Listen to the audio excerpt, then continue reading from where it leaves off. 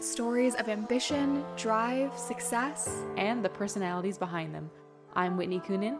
And I'm Macy McLean. And you're listening to Power in Heels. Today's guest is such an inspiration. She is a Canadian Olympic hurdler who specializes in the 400 meters. She competed at the 2012 Olympic Games and won a silver medal in the 2015 Pan American Games right here in Toronto, Canada. And to add on top of that, she's also the founder of the Believe Initiative. We are so excited to have the inspiring Sarah Wells joining us today on the show. It's such a pleasure to have you. You have an amazing story, and I want to get into all of that, but I just want to start off and kind of go into, the athletics and really understand where your passion came from when it comes to athletics. So I think my passion for sport, largely specifically track and field, came out of the fact that I wasn't good at anything else. It was like, I wasn't like, oh, I can't wait to be a track athlete. It was, oh, I want to belong on a team. When you're a part of a team, you have kind of Insta friends, oh, this is my team. We have practice after school. We go on these competition things together. You have an association that you're belonging to. And so I wanted that. And I tried out for basketball and volleyball and soccer and field hockey and badminton, you name it, I tried out. And I ended up actually getting cut from every single team at the school. Oh. And I was like, oh, okay, so I'm just not athletic then. But I had a high school teacher see me in gym class, and he was like, oh my gosh, I just saw you run after that soccer ball. You got there, you didn't do anything with the ball, but you can accelerate. So I want to teach you how to hurdle. I'm the track coach. And I was like, dude, you don't want me on your team. I already got cut from every team at this school. And he was like, no, I think you could be good. And so that high school teacher happened to be a varsity coach at the University of Toronto. And so he took me under his wing and showed me how to be a high performance athlete.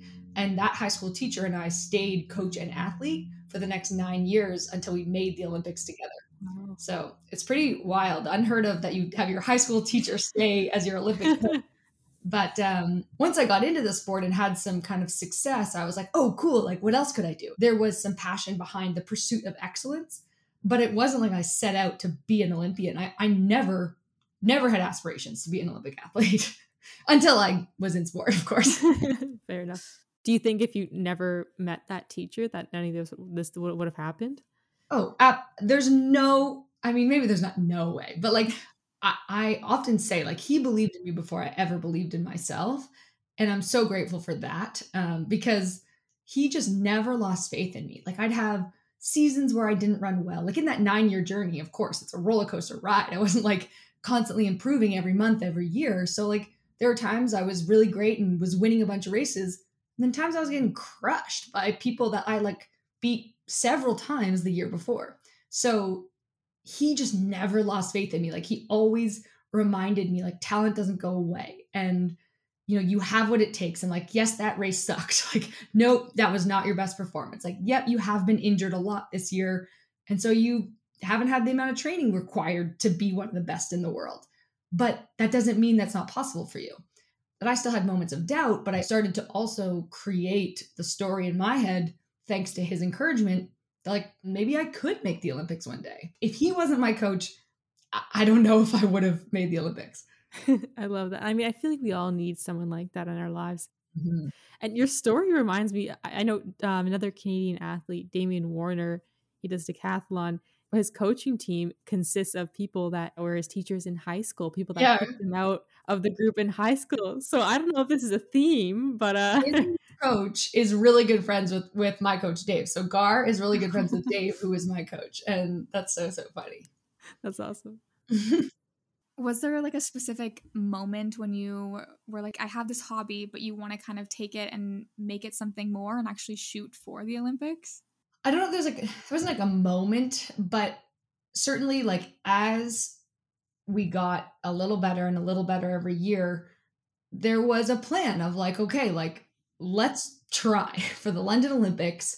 That will be where we think, based off of your progression, if we improve this much each year, you could be ready by 2012. And what ended up happening was I stress fractured my femur the year before the London Olympics. So I sat out for what was supposed to be 3 months and ended up actually taking 9 months to heal.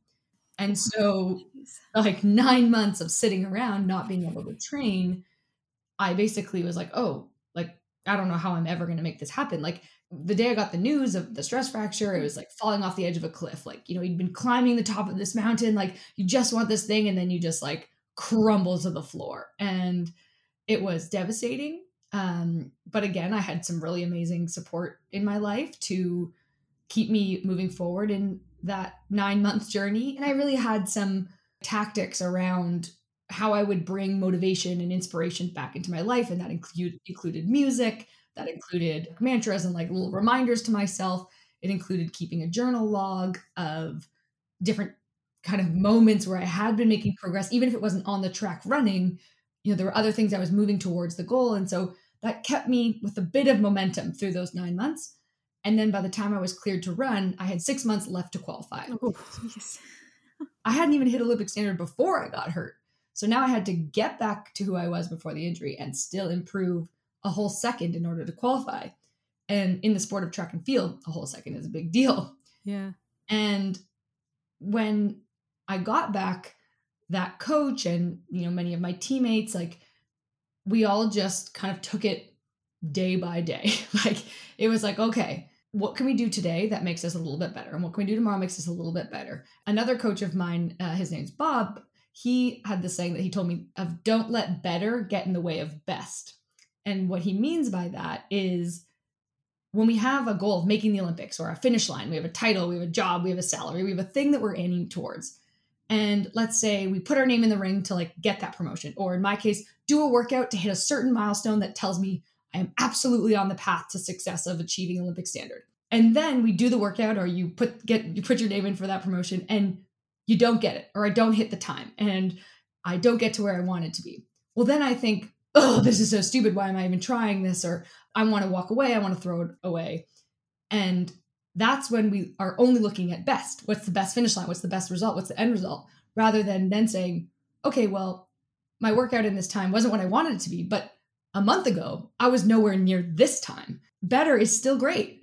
And better is not something worth like dropping and letting go and turning around and walking away and giving up because you didn't get best. And so when we look at getting better and focusing on that, it actually helps create some momentum and encourage us to keep going. And 6 months later, after a lot of that work, and I end up making the Olympic trials and then winning the Olympic trials and then going to the London Olympic Games and finishing as an Olympic semifinalist and one of the youngest competitors in the field. And so, you know, amongst that entire journey, the first day back to training 6 months before, I actually got the word believe tattooed on my wrist and said, when I make the games, I'm going to put the rings underneath here. I love that. And so 6 months later, I got to put the rings underneath that believe exactly where I said I would. That's incredible. And 6 months, like, that's not a lot of time. People train for 4 to 8 years to even get that little step or 1 second better. It almost feels impossible. And clearly it's not because you did it. But it, you know, looking at it, did you ever have that feeling, or did you ever kind of worry, like, is this really possible? Oh, absolutely. Like countless times throughout that 9 months. Like we can be really good at creating a story in our head sometimes when we have a bad day, a bad week, a bad month, but we can also kind of spiral like all the way down. And so for me in those 9 months, 100%, there were days where I was like, I'll never make it. I have no evidence to show that I'm even improving. I'm not even running right now. Like all I'm doing is I'm allowed to do some like water running, like a drowning rat in a pool. Like it's so embarrassing. Why am I even trying? Like, this is stupid. In those moments, it can be very hard to pull yourself back up.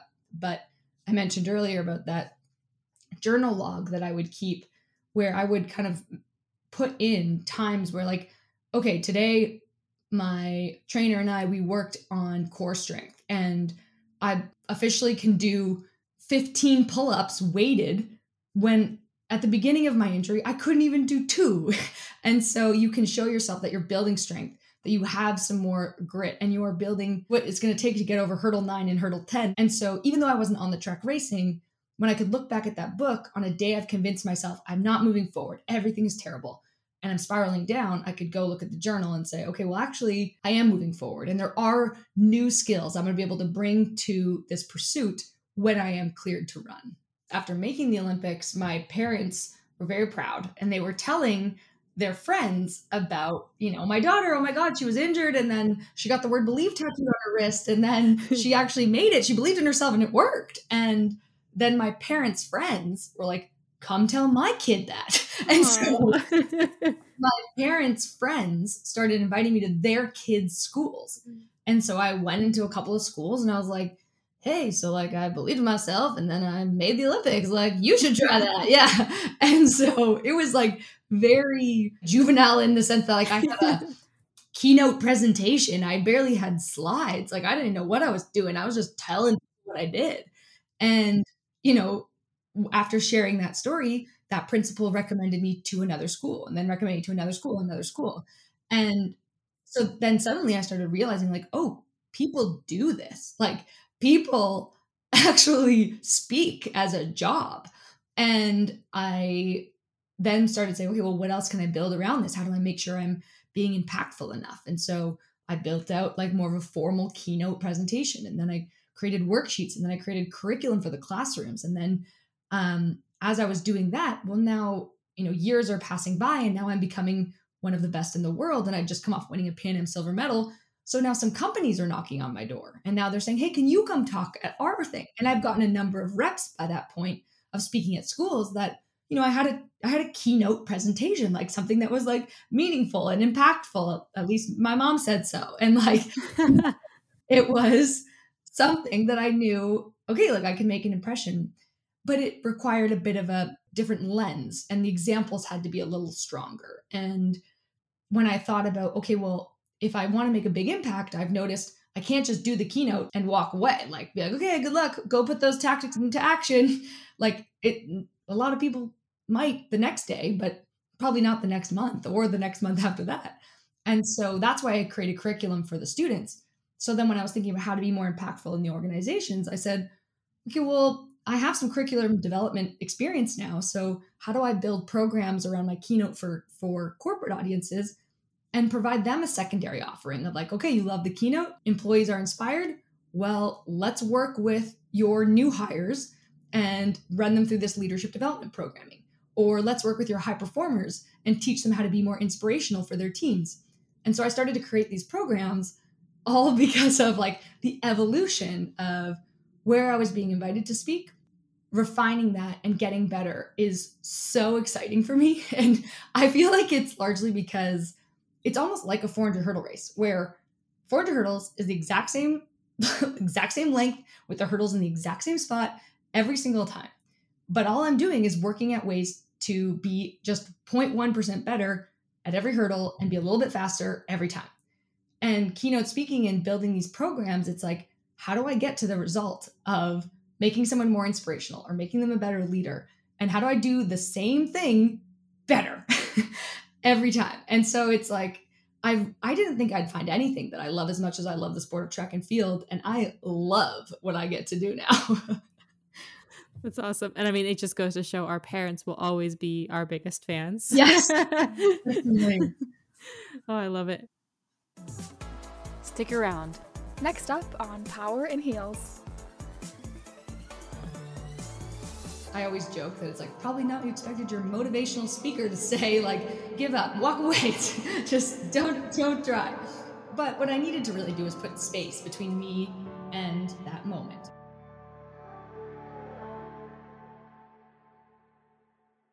Programming for students versus programming for various organizations or corporate cultures. Is there any big difference in the way that you teach or the lessons, or do you find regardless of age, it kind of just, it all works? No, it's definitely important to tailor their messaging because the obstacles and the mindset and the things that students are facing are very different than someone who's leading a team for the first time. And though my messaging is around like, you need to foster self-belief, you need to realize how powerful you really are because everyone needs to hear and know that. But with the students, it's about, well, how do we not be afraid to take risks and take action? And let's go get you to do a passion project to go take some of those actions and realize what you're truly capable of. On the corporate side, we really focus on building inspirational leaders because some of these leaders are excellent at what they do. They feel so good about their job and they're doing amazing work, but they're finding it hard to like lead a team. And it can be challenging when you're kind of like all focused about like work related items at all times. And especially in the hybrid and virtual world now, there's not a lot of like casual conversations. Like we booked a meeting to talk about X, so let's talk about X. What I'm helping leaders do is understand their distinguished strengths, then help them map out how to put that into their actions of their daily lives in the work environment. And we actually help them develop what's called their mini keynote. And they actually create a bite-sized story that can be worked into different like elements of their work lives that showcase their inspirational value, that then helps me, your employee, understand why you are the way you are, why you care about this thing. Hopefully, the way that we try to set them up inspires that employee of yours to want to show up for you a little better, want to like push a little harder. And so these stories and the way that the programming maps out is really about helping them uncover those distinguished strengths, build those into daily practice, and then be able to leave with their inspirational story by the end of it. Our notes, I guess, from our pre-interview chat that we had, there was something that we wrote that was finding your meaning in the pursuit of your medal. I'm just kind of curious what that means to you personally. Yes. Okay. So it's really about finding significance in the obstacles that you face in pursuit of your version of a medal, whatever that is. And so for me, there was the time where I made the Olympics, but there's a whole other story that happens. I then try to go back for a second Olympic Games. I'm now top 10 in the world. I had just come off winning a Pan Am Games silver medal against the number 1 ranked girl in the world. And I decided like, okay, I'll win the medal. I'll then retire from sport, get all the endorsement deals. Life will be great. And then I end up tearing my hamstring right before. I end up trying to make a comeback. I run at Olympic trials, but in the end, I missed qualifying by less than half a second. And I went from, being Sarah Wells, the Olympian for 4 years. Now suddenly I'm now Sarah Wells, the Olympian who didn't make the Olympics. And it felt heartbreaking and kind of identity shattering. And so following the Olympics, that Rio Olympic trials, I quit sport. And I always joke that it's like probably not what you expected your motivational speaker to say, like, give up, walk away, just don't try. But what I needed to really do was put space between me and that moment. And so I just needed time. And I realized that I actually believed in myself more strongly after not making the Olympics because I still stood on the start line of that Rio Olympic trials. And I didn't let my circumstances define my outcome. Even though I knew my hamstring wasn't 100%, I still said, okay, well, let's see what is possible. How close can I get? And that showed me a strength inside that, I didn't know that I had. We don't build self-belief through achievements. We build self-belief through action. And because I came to that understanding, I was like, oh my gosh, like I need to tell other people that you build self-belief through action. Like you don't always have to be the award winner, the top prize winner, the like finalist, best in the class, number 1 ranked company. Like that's not the only way to build confidence and feel like you can do it. And so I ended up starting my organization, the Believe Initiative, where we now go across North America and talk to people about the importance of being resilient, the power of believing in yourself, and getting them to build that self-belief by taking action, doing impact projects in their community and recognizing the skills they have. Tying this back to meaning in the pursuit of the medal is, yes, I was pursuing the second Olympic Games. Yes, I wanted the medal. But we have to remember, even though that hard work won't always lead to success, that being resilient, taking those lessons and applying it to the next opportunity will always lead to another opportunity for success. And so when you can find that meaning, it keeps you motivated to get back up and keep going. And for me, it was in sport, and now it's in building my business. And I'm sure it'll evolve again, Of course. And I mean, it's such a good attitude to have, but it's something that doesn't always come naturally, I don't think. Mm-hmm. How long was it for you before you kind of started to change your mindset? It was about 8 months, I would say. I missed qualifying in the summer in June, and then I kind of launched Believe Initiative and really was head first 2 feet in around February. You're absolutely right that it takes time. And I'm definitely not saying for people to be like, just get back up and like keep going. Because like, I'll get it. It does take time to process. And it does take time to like mourn the loss of an identity or a goal or a thing you were pursuing. And like likewise, not only even on the missing an opportunity, But sometimes we're so locked in on the thing and then it's over. And then what? Like, you're also having to redefine yourself in that moment, even when you've achieved something. I remember finishing when I made the Olympics in the London Olympic trials, you know, I had been locked in on this goal and I wanted it so badly. And then it came to life. Like I was going to be an Olympic athlete, but you don't go to the Olympics like the moment you win Olympic trials, you have weeks of prep before that. And so I finished Olympic trials and I had been so good and eating so clean and so like square for like so many months leading into the Olympic trials. I decided to like go out for pizza as like my big celebration. And my partner at the time, we were sitting at the table, like eating dinner, eating this pizza. And I was just like, so I guess this is it. I guess this is what I was training for. Like, this is so weird. Finding meaning in those moments and journeys isn't just for when you miss the opportunity. It's also about finding meaning of like, why was that important to do? Why did it make sense to pursue and commit so much of myself to achieving this thing? Finding meaning in that too, because it can be just as jarring when you get it. Hey, it's Macy and Whitney. We hope you're enjoying this episode of Power in Heels. Make sure to join the conversation and never miss a new episode by subscribing wherever you get your podcasts. We'll see you there. And aside from being an athlete and a founder, you were recently a contestant on The Amazing Race Canada, which is super cool. What was that experience like? Wild, insane, a human science experiment. I believe it. Yeah, it is. You don't eat, sleep, pee, drink water, like talk to your family for weeks on weeks. Like, oh my goodness. You, because you're filming and they can't have anyone knowing what's going on, like you fall off the face of the earth. Like, you can't talk to the outside world. So you don't talk to your partner or your family or anyone. Like, you are just like locked into the experience.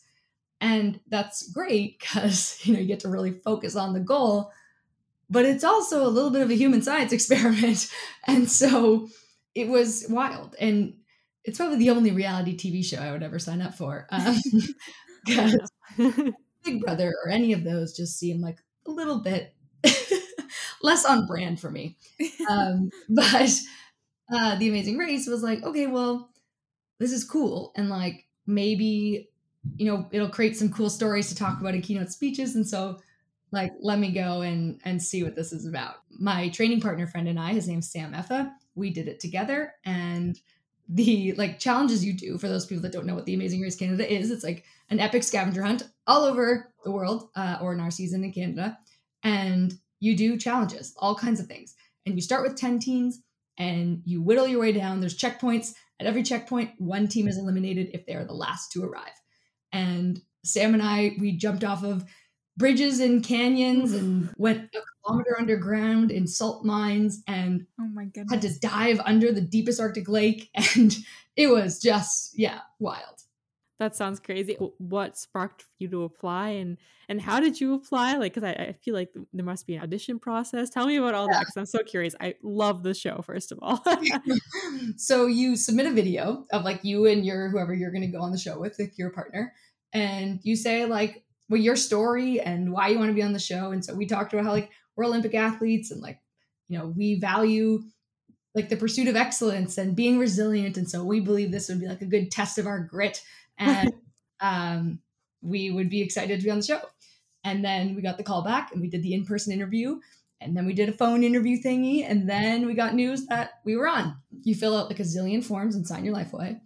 and then when you go, you don't even know where you're headed. You know, like you just like have a backpack and you're like, I don't know where I'm going to sleep tonight. I'm about to go to the show. And like, do we leave today? Do we have like a day where we're like getting briefed? Like what happens? And so, you know, you get a quick briefing and then you're on your way. Like you get into the challenges. Whoa. And it's pretty wild, honestly. We were like, oh, we have stood on, you know, start lines with 80,000 people. Like we know stress, like we're going to be fine.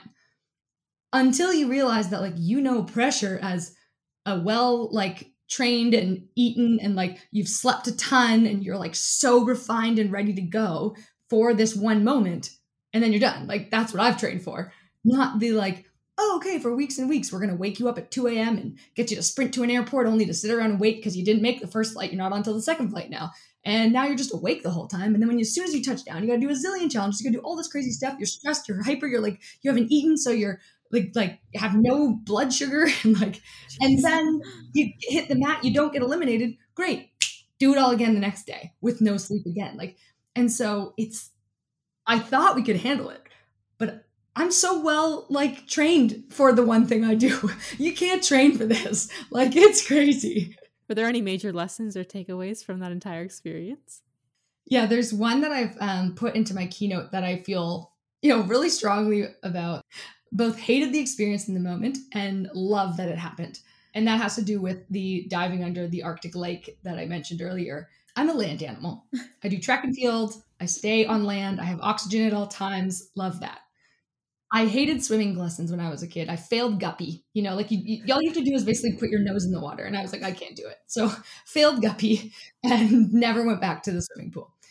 And so when I rip open the clue and it says that I have to do the next challenge, I was like, oh my God, I have to go under the ice. I can't even swim. What do you mean I have to go under the ice? And so they had carved out a human-sized hole that I had to slither into. Oh God. And the air and the water were so cold that the ice was a meter thick. Before I even get in, as I'm bawling my eyes out on national television, as you do, as one does, the technician is like, Sarah, the water's really cold. And when cold water touches your face, it can cause a heart attack. So we need you to dunk your face in the water, kneel on the ice and dunk down 3 times so that you don't have your body go into shock. I was like, I'm sorry, what? And so I had to I'm bawling, and then dunking my face, it was just the most embarrassing. And now I slither in the water. I start having a panic attack. I'm I'm so scared to get into this water. And because I'm hyperventilating, the technician is like, Sarah, I need you to calm your breath. If you keep hyperventilating and then hold your breath, you'll pass out. So you've got to calm your breath. I can't let you go until you calm your breath. And you're in a race. So people are coming. And if you don't go, then the next Amazing Race team is going to come and then you're going to get behind. And Sam, my partner, he's waiting on the other side. It's up to me to not let us down. So I'm like, oh my God, this is so brutal. Eventually I've been in there so long that the technician's like, your core temperature is dropping. You either need to go now or we're going to have to pull you out. And so I'm like, okay. And I take just one calm breath, and then I go under the water and they had a rope to help us pull us down because you're kind of buoyant in the wetsuit. And so I'm pulling myself down and I was wearing goggles. So I definitely could have kept my eyes open to see when I got under the ice, but I'm petrified and nervous and forgot that I was even wearing goggles. So I'm just eyes closed the whole time. And I was like, oh my God, I'm going to die. What am I going to do? And I consider going back to the top, but for whatever reason, I didn't, thank God, because I don't think I would have got back in. But eventually my nose, I realized, gets under the lip of the ice. So now the 3 feet of ice is above my nose and I'm just literally planking backwards and just rubbing my nose along the edge of the ice, just looking for the clue because I have to find the clue in order to be able to finish this challenge. The clue was under the ice? Oh, Jesus. Clue is under the ice. So then I go, I see the clue. It's over to the right-hand side. I end up swimming over, scurrying, and I'm doggy paddling. Again, can't swim. But the ice is all above me. I literally couldn't get air if I tried. So I'm panicking, find the clue. Then I need to find the tiny human-sized hole that they've carved out again. And I doggy paddle over there. I see a speck of ray of light. So I'm that's for sure it. And then I go pop my head up like a baby seal, slap that clue on the ice, push myself up. I kneel up onto one side, then get my other knee up. I see a producer right across from me and I march right up to him when I'm not supposed to do this because we're filming. And I just look at him dead in the face and I was like, I hated everything about that. You planned this, you jerk. I know this is your fault. And so I was so pissed and my hair instantly froze into icicles. My eyelashes were absolute rocks. It was insane how cold it was. And when I came home from the race, people were always asking me what's your most favorite challenge and what's your least favorite challenge? And I say for both scenarios, it's the ice challenge, because Oh. it was my least favorite challenge for obvious reasons. It was my most favorite challenge because if you would have told me before I started that race that like you're going to go under the ice and you're going to find the clue and it's going to be on your shoulders and you're going to make it happen, I would have said, hell no, it's not. Like, there's no way. Like, I will die. So going through that experience just showed me like how much we can accomplish, the things that we have absolutely convinced ourselves are impossible, that we would never be able to, that fear would take over, that there's no way. It's like the same way that like moms can lift cars off their children, you know, like when the time comes to it, you can. And if you can realize that like for even much less life-threatening things like I've just described, when we can adopt that mindset, like we realize what's really possible. And so going through that experience taught me more in 10 minutes than I could have learned in 10 months, 10 years. And so it was my most favorite challenge for the fact of like, I grew as an individual in that moment. And so that's like pretty special to have experienced, though do not recommend and not encouraging, but was pretty surreal for me. Definitely. I can not even imagine, like just listening to that story, I'm like sweating. Oh my goodness, I cannot. Yeah, it was wild. Obviously, you've done a lot of really cool things, accomplished some great things already. So my question is, like, what's next? Is there any other big future goals or aspirations that you have? Yeah, so I mean, right now, my biggest goal is to actually grow my business. The youth side, we have our Believe leadership chapters. And so after we do events on from a youth side, students launch a Believe chapter at their school. And our goal is to be in 1,000 schools in 3 years, which feels like an impossible, and I'm using air quotes for those that can't see me, feels impossible because we're just in over like 100 schools right now. So like to grow to 1,000 in 3 years feels daunting. But I'm like, you know what? So was making the Olympics in 6 months. So let's put it out there in the universe. 1,000 schools in 3 years. So that's our goal from the youth side. And then my goal from the corporate side is I actually want to try to work with 50 different companies running the leadership development programming over the next 3 years. Like a lot of growth in the kind of 2 businesses that are currently on my plate is kind of what's next for me. That's awesome. And I love what you and your organization do. It's great. I would love to talk to you forever, but unfortunately we do have to bring the interview to a close. But before we go, we always love to do this with our guests. We love to kind of take the time and just pass the microphone over to you and give you a chance to say any last words. That sounds bad, but any last words or any pieces of advice that you'd like to share with our listeners, the time is yours. Oh man. You know, I've said a little bit of it already of like the power of believing in yourself. Like we hear it all the time and we think it's fluffy. We think it's for people who have their head in the clouds. We think it's for our young. It's not for us. We understand reality. So like, yeah, no, believing in ourselves, like it's something, but it's not much. And think about all the successful stories you have of people that just had this like unwavering belief in themselves. Like, you know, the famous one of like Jim Carrey saying he wrote himself a check for $3 million before he ever got a $3 million check. And him just being like, no, this will happen. This will come to life. Like, it's not fluffy. It is fundamental to your success. And reminding ourselves of that, I think, can be the springboard to getting you to whatever that is for you. And so for me, it was getting the word believe tattooed on my wrist. For Jim Carrey, it was writing a check to himself. Like, what do you need to do in order to remind yourself to relentlessly believe it's possible for you? So that would probably be my final piece of advice. And maybe, you know, a quick call out of like where you can reach out. You can go to www.sarahwells.ca. If you go to .com, you'll get a consumer product goods company that is not me. So sarahwells.ca. And of course, on Instagram, you can always DM me there. I'm sarahwells400mh, which is like 400 meter hurdles. Really regret the social media handle. It's very long, but feel free to reach out if there's other questions or stories that you need to hear after listening to today's conversation. Or if there's an event or speaking opportunity that you think I would be a good fit for. It's always my favorite. I love it. Well, thank you so much for joining us. It was such a pleasure to have you on, and I learned so much from you, and I know our listeners have as well. So thank you so much. Awesome. Thanks so much, girls.